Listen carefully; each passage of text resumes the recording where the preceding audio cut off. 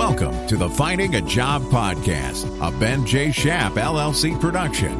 In this podcast, we share the stories of world-class business leaders as they discuss their professional journeys, job search strategies, and tactics that have led them to career success. If you're looking to find a fulfilling, well-paying career path, this podcast will unearth the tools and tips you need to expedite your learning curve and avoid common roadblocks that face people entering the working world. Now here's the host of the Finding a Job podcast, Jacob Billings. Welcome to the Finding a Job podcast. I'm your host, Jacob Billings. Joining us today is Karan Kishorepuria, a third-year finance, econ, and entrepreneurship major at Northeastern University. Most recently, Karan was one of the two fellow students for Mosaic, Northeastern's entrepreneurship ecosystem, and served as a junior analyst for NU Impact. He's going on to be the next president of NU Impact for this next upcoming year. After college, Karan hopes to be working in finance, get an MBA, and then head back to India to start his own venture. He also has plans to work on building a microfinance fund in India. So great to have you on today, Karan. Thanks for having me as well, and thanks for the nice introduction. Thank you, sir. So obviously this is a career podcast, right? So the first question that comes to mind is, what are the career paths that you're considering? I think all students who come into college have something in mind. And when then they leave from college, they have something else that they leave with. So similarly, I came into Northeastern wanting to be an entrepreneur and wanting to start my own venture. I actually didn't want to come to college because, like my grandfather, I wanted to start my own venture right after high school. My parents forced me to come to college and get a degree and then pursue whatever I wanted to pursue. And I'm glad that they did, because when I Northeastern, I totally fell in love with the ecosystem that they had out here. And I realized that apart from being an entrepreneur, it's also important to have certain hard skills. And the certain hard skill or the certain hard subject that was of most resonation with me was finance. So after school, I definitely want to be in finance. I have a few potential career paths as options. One of them being something to do with mergers and acquisitions, which is super cool and super hard to get into. Maybe something to do with equity research as well. And most recently, I started working with NU Impact 10 months back, and I realized that impact investing might be a really nice career path. Something with sustainable finance or ESG investing also seems like a possible career path. Very cool. So from what I could get from that, this is all within finance. The top three are mergers and acquisitions, equity research, and then impact investing. Could you talk specifically to each of those three? If you ask any kid in finance, like any college student in finance, what they want to do, they'll probably tell you investment banking, venture capital, private equity. However, most recently, merger and acquisition, or M&A as they call it, has become super popular. And basically, you look at a company and you see whether it should merge with another company. So right now, Uber and Lyft are being talked about considerably in the markets, with both of them IPOing very soon. And both of them did not have very successful IPOs. So people are asking, is there a space in the market where two such big competitors can exist, or should they merge and become one? Talking about the acquisition side of the merger and acquisition comes, should a company buy another company? And for the company which is being bought, should we sell ourselves to another company? Most recently, we can think of Facebook and WhatsApp. So WhatsApp was a very successful company, but Facebook acquired them because they thought they could get added value benefit from another user base. And WhatsApp is also super popular in the Indian subcontinent, which has over 900 million smartphones. So that's where merger and acquisition becomes super interesting, in the sense that should we merge with someone, should we acquire someone, or are we in a state to be acquired by someone? With equity research, it's really, really interesting, and it's a lot of base work because you are following certain companies and you're researching on them. So I might be spending 3 months following Amazon. So a person who is doing equity research might know everything about a certain company and goes into that company real in depth, makes certain financial models, and then probably presents it to the higher up analysts who decide whether they want to invest in this company or not. It's a great place where you get to connect the dots, because you might be looking at a steel company and might realize that the machines actually come from Germany. for the company that makes machines, they actually buy the parts for the machines from, say, Indonesia. So it's very interesting because there are many layers that go into a company, and with equity research, you generally go in depth and know all the layers. And if you're a curious person by nature and you like research, it might be really, really cool job to take up. Impact investing, which is probably the most underrated of all these three because people don't know that impact investing is becoming a thing, is something that's growing every day in terms of more and more interest being generated in the student population and in the finance world, and also more money being dedicated to it. So with impact investing, there are two sides to it. You can either invest in the public market with something like an ESG fund. And ESG stands for Environmental Social Governance Fund. So they look at all these aspects before investing. You can invest in green bonds. You can invest in certain ETFs that are environment friendly. And you can invest in climate change portfolios. With the private side of things, you invest in early stage ventures that are making an impact in their own industry or in their own area. An example of this kind of a company might be something like ClassTag, which helps to make the process of communicating with students and professors easier and increases the education level of students. There are many more companies in impact investing, and there has been a case that impact investing or ESG investing does lead to a higher alpha or more positive returns. Interesting. So mergers and acquisitions, it's all about the value added because the company that's being acquired, they have more resources and so they can scale a lot more. Equity research, I really liked the idea of connecting the dots and just being able to understand the details. And then from impact investing, I liked what you were talking about with early stage ventures and being able to quite literally help impact with those. So going off on those three various sectors of this bigger career path being finance, why do you want to get into finance in the first place? You need money for everything, right? Whether you want to buy clothes, whether you want to start a business, whether you want to invest money, you need capital for everything. And I think finance teaches you how to use your capital most efficiently and the number of ways you can use it. So a lot of times when people talk about finance, they talk about a stereotypical career in finance, which might be something like investment banking or venture capital. But every day, like with fintech disrupting finance almost, with impact investing and ESG investing disrupting finance, with microfinance coming in now, finance has become a whole new game altogether, and it's become much bigger. And one of the other reasons why I chose finance is also because it's very important to learn how to value things.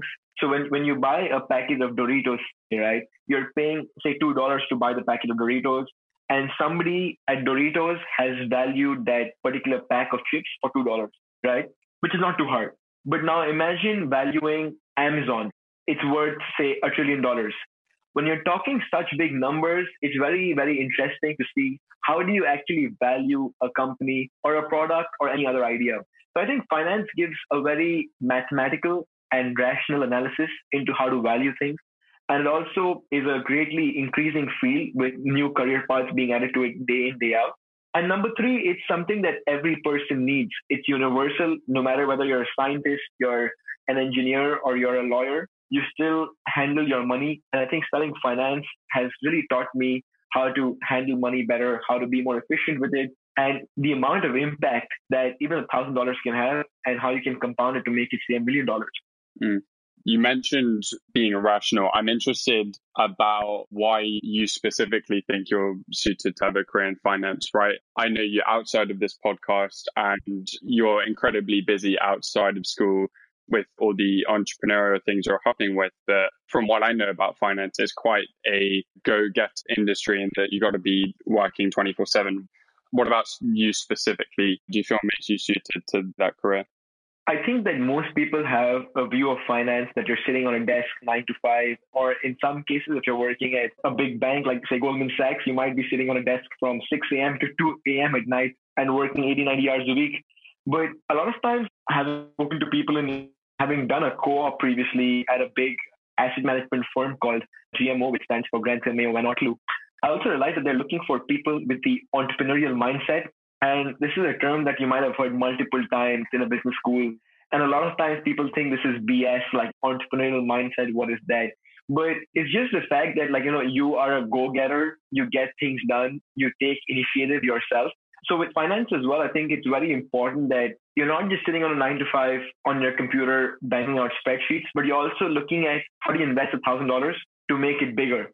What company will provide the next alpha? Is stuff like ESG investing actually a thing, and can it give you higher positive returns?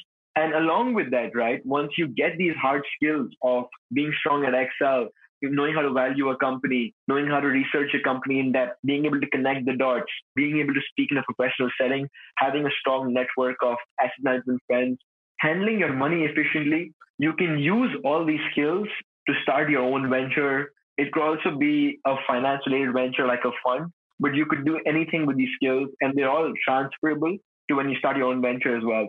And to that end, like I come from a family business where my father and my grandfather, like they've all been working on their own ventures. And I feel that having learned so much, studying at Northeastern, having met so many finance professionals and professionals in other industries, I've learned a lot from them. And all these hard skills can be brought into making, if I ever join my family business, making it more efficient, or at least being able to suggest things that can make it more efficient, make it more impactful, make it more socially better as well. Very interesting. My follow-up question to that is, how do you get experience in the finance industry, right? Do you personally invest into IPOs and impact investing and whatnot to kind of practice what you preach? So obviously, like you can start your own small portfolio, like most students do it on this really common application called Robinhood, which allows you like download an app on your phone and invest through it. I do have a small portfolio, but it's nothing crazy and nothing out of the world. But apart from that, it's great experience like being able to follow the market and doing a deeper analysis. But apart from that, I think Northeastern has given a fantastic option with the co-op program. So I was able to do a 6-month-long internship at a big world-renowned asset management firm. And apart from that, in finance and in business, doing summer internships is super helpful. So my roommate actually is interning this summer at JP Morgan in Texas. And I myself, I'm interviewing for a few other companies next week for an internship in the summer. But I think co-ops, internships, building your own portfolio is super interesting. But apart from that, you also have the option of joining funds if you're still a college student and looking for a job. So at Northeastern, we have 2 funds, the Impact Fund and the Undergrad Investing Fund. The Undergrad Investing Fund invests in public equities, whereas the Impact Fund invests in ventures, early stage ventures. So having my own small portfolio and having the option of being on leadership of NU Impact and sourcing these companies and doing everything else that goes into building an early stage fund has almost given me the best of both worlds. And being able to top it off with amazing co-ops like places like GMO has just been an amazing trifecta approach. Very cool. You know, most of the guests that I'm interviewing in the beginning stage of this podcast are people at Northeastern because it's the lowest hanging fruit. You know, I know you guys as guests personally, and so it's just easier to have an authentic conversation with. But the question I asked Cheyenne on one of our previous episodes was, if you're not at Northeastern, if you're not doing a co-op, or maybe you are at Northeastern and you haven't done your first co-op, but you need to get more experience, how do you get that first internship? I think that's a very important question because many of your listeners might not be Northeastern students. I do have friends who are not Northeastern students, and I've exchanged some best practices with them. So like a few examples is, firstly, make sure your resume is up to date. Like I think that's super important because you never know who you might have to send it to. And if it's not up to date and you meet someone interesting, then you have to edit it and you might make a mistake while editing it last moment and send them and you might screw up. The second thing I would suggest is having a strong LinkedIn presence if they're actively looking for an internship and mentioning it somewhere on their bio or on their header that seeking a summer internship right now. With LinkedIn, like a lot of opportunities arise because you might be sitting in an Uber and you can approach them saying, "Hi, my name is Karan and I'm looking for a summer internship. And can we exchange LinkedIn contacts and I can connect with you?" And through LinkedIn, you can actually see all the things that you've done on campus and beyond that. And you might be able to land that first internship that's super important. The third thing I would say is like networking, and more than networking, leveraging your network. So a lot of your listeners might have, say, 100 friends or even a few friends who have done an internship or who have done a job or who are doing a job in a big finance firm. And I think just letting them know that I'm looking for a job right now. Can you connect me with someone in your firm? And being professional about it, responding to emails on time, and making sure you're on top of your things really helps. And the last thing I can think of is just making sure that you know what value you're adding. So say your friend connected you to someone at Deloitte, then making sure that you follow up efficiently, you tell the person what value you're adding, and that you're starting much beforehand. So generally when people are looking for summer internships, which is the best time to actually intern in a finance fund, people start looking at the top companies a year in advance.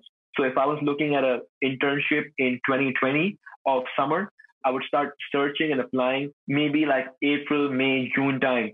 And the top banks like JP Morgan, Goldman Sachs, Merrill Lynch, they all run out pretty quick. So these four things of resume, LinkedIn, network, and starting beforehand, I think are primary factors if you're looking for a job and you're not from Northeastern. Interesting.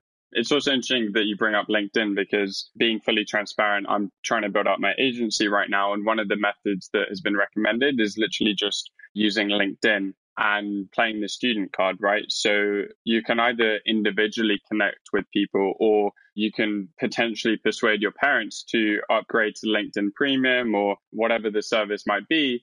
But for you to literally just start connecting with people, for example, in finance and say, hey, look, I'm a student. I really want to learn. I want to do this completely for free and lead with value, right?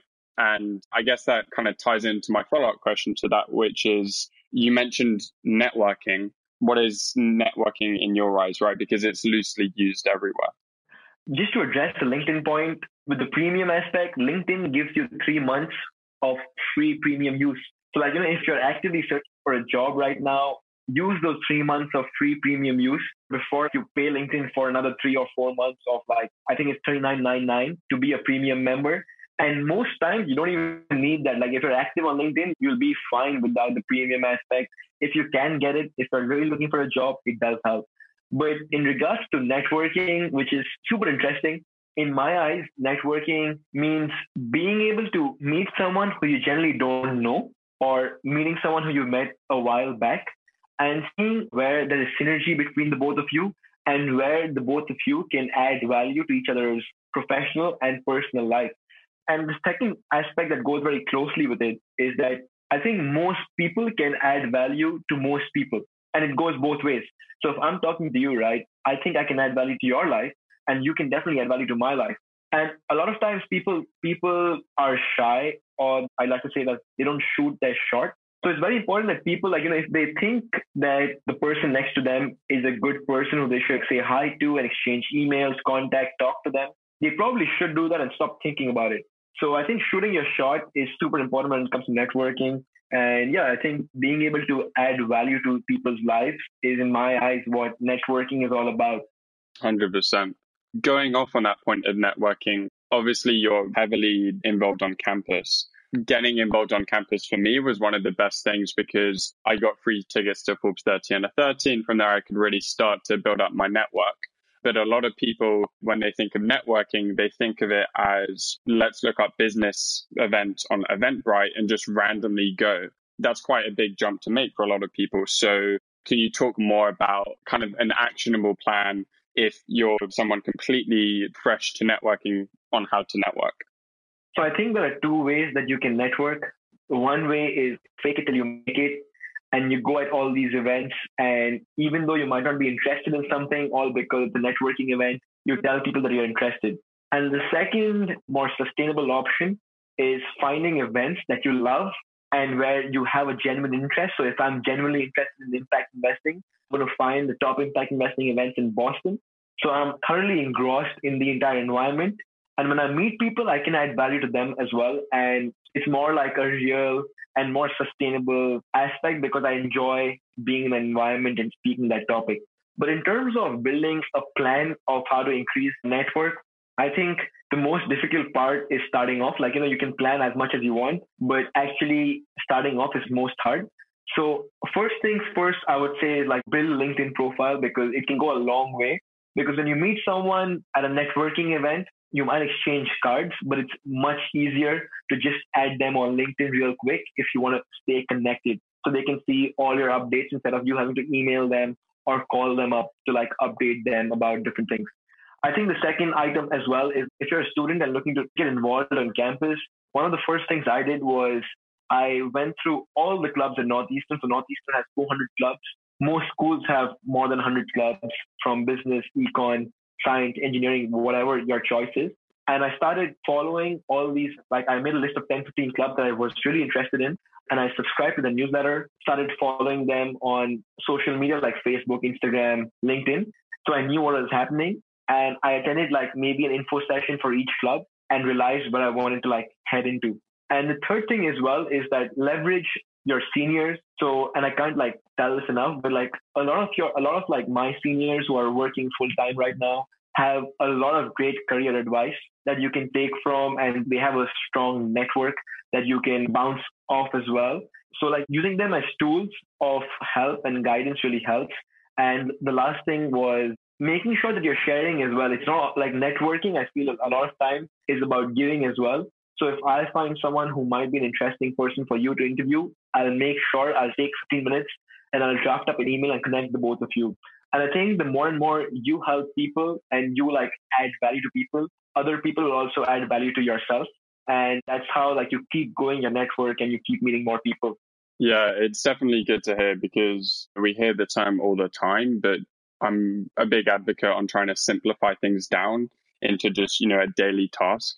And in business, we talk about such high level things, and just being able to be concrete is so important. Following up from that, you mentioned that someday you might want to have a startup. How do you feel about entering the working world? What excites you? What scares you? Because from knowing you personally, I feel like you can work well in both environments, but I'm curious about what your thoughts are with that. One of the scariest aspects of entering the working world is choosing where you want to work or what industry do you want to work, because there are so many amazing industries, and most people like who are passionate and motivated have so many interests that they have. Like I enjoy playing sports, so sports management might be a field. I like impact, so microfinance. I like finance, so like something more traditional might be amazing. And then obviously like I have a family business back home, which I can also join. So there are so many options. So I think choosing what you want to do is one of the hardest decisions. And then the second thing is going all out at it and not thinking twice now and just trying to be the best at it and making a dent on the world with what you're doing. And the reason I want to pursue a more traditional finance route after college is because I feel that it's also important to have certain amount of money in your bank account so that you're comfortable. And I feel that a lot of times traditional roles are a big value add because they teach you basic things about office culture, being professional, basic things that you might need on the job. And I definitely, at the end of the day, want to be an entrepreneur and have my own thing, because I feel that at the bottom of my heart, I definitely am an entrepreneur. And I think having certain money in your bank, having worked at a more traditional name, it's a big value add, because when you're starting your own business, it adds a lot of credibility if you're looking for investment from outside or you're just doing something in another industry altogether. Good to hear. Good to hear. So my final question for you is, what resources do you look for guidance when it comes to finance, when it comes to career, impact investing, whatever holds meaning to you? That's a loaded question, I feel, because there are so many resources that are in the world that you can take advantage of. The first and foremost, I think, is family and friends. Of course. I come from a pretty big family, like from India, in terms of family size. And there are a lot of my mentors in my family itself. So I take a lot of advice from them, be it in terms of career advice when I'm choosing between different aspects of my life, or simply something like taking another class at Northeastern. The second thing is also like friends. So somebody like a few years back told me that the 5 or 10 friends that you most closely associate yourself with and most regularly hang out with is your entire network. That's who you are as a person, because that's what you attract. So like, just being around people who are similar like you, similar not in terms of what you both like doing, but similar mindset in terms of being motivated, wanting to be successful, just like working hard, enjoying life, having more genuinely different experiences, and also making sure that they're all diverse. I don't want to have 5 Karans with me roaming around, because I already am a Karan and like the other Karan won't add value to me. So friends, family, and thirdly, if you're a college student right now, take advantage of all your professors. That's a big resource that people don't realize how much of an advantage it can be. All my professors, I try to establish a relationship with them, meet them in their office hours, go talk to them about career advice. If he's a professor, he's probably 40 plus years old, and he's done a lot with starting his own business, doing research, having your own fund. They've done it all. So I think getting advice from professors is also a big thing. And then there are so many tools online that you can take advantage of. On LinkedIn, there are people you can follow. One blog that I love to follow is called Gates Notes Foundation. So that's Bill Gates' personal blog. It's a beautiful blog where he writes weekly, monthly about certain aspects, and he recommends books every year, which are some of my favorite books. So also reading books, I think is super helpful. I'm a big reader. And just when you're going to events or meeting anyone, being open to learn and being like a sponge so that when they say stuff, you absorb it. Certain things you might not want to absorb when it's not floating your boat. But just being open to all experiences and learning from it are a few aspects that I believe have helped me grow and keep growing as I'm speaking to you right now. Very cool. No, I appreciate you coming on the podcast today. You've given our audience some insane value. For the people listening right now, make sure that you actually take notes on what we are telling you. We live in a world where there's just content all around the place, but it's ultimately your ability to take action that is going to help your career the most, right? You've learned about how you can use LinkedIn. You've learned about how to go about networking from someone who's done it effectively. I can go on, but really this podcast is only as useful as your ability to take action on it. So please improve your LinkedIn profile, for goodness sakes. Go that extra mile, really do take action, be an active member of your life, take some self-responsibility with this because no one else will. But ranting aside, thanks for being on today, Karan. Appreciate you taking the time and organizing this as well. I think it's super helpful. I think LinkedIn, reading books, being open, meeting people, experiencing different things are some takeaways that at least I took away while just talking to you right now. And I can't wait for the amazing things that you keep doing in the future, man. If any of you like to connect as well, always happy to connect via email or LinkedIn because we spoke so much about it. But yeah, thank you for having me. I appreciate it as well. This is a platform that I can use not only to build a personal brand a bit for myself, but more than that, going back to what you were saying, where I can have these networking experiences. I can be open to hear what is working for other people. Ultimately, it's just a way for me to learn. So I'm super grateful for this opportunity. I'm super grateful to have you as a friend, Karan. And again, thanks for being on. I appreciate it. I think all those words are mutual, and I can't wait to see you soon and see what you do next. Thanks, man. Talk soon.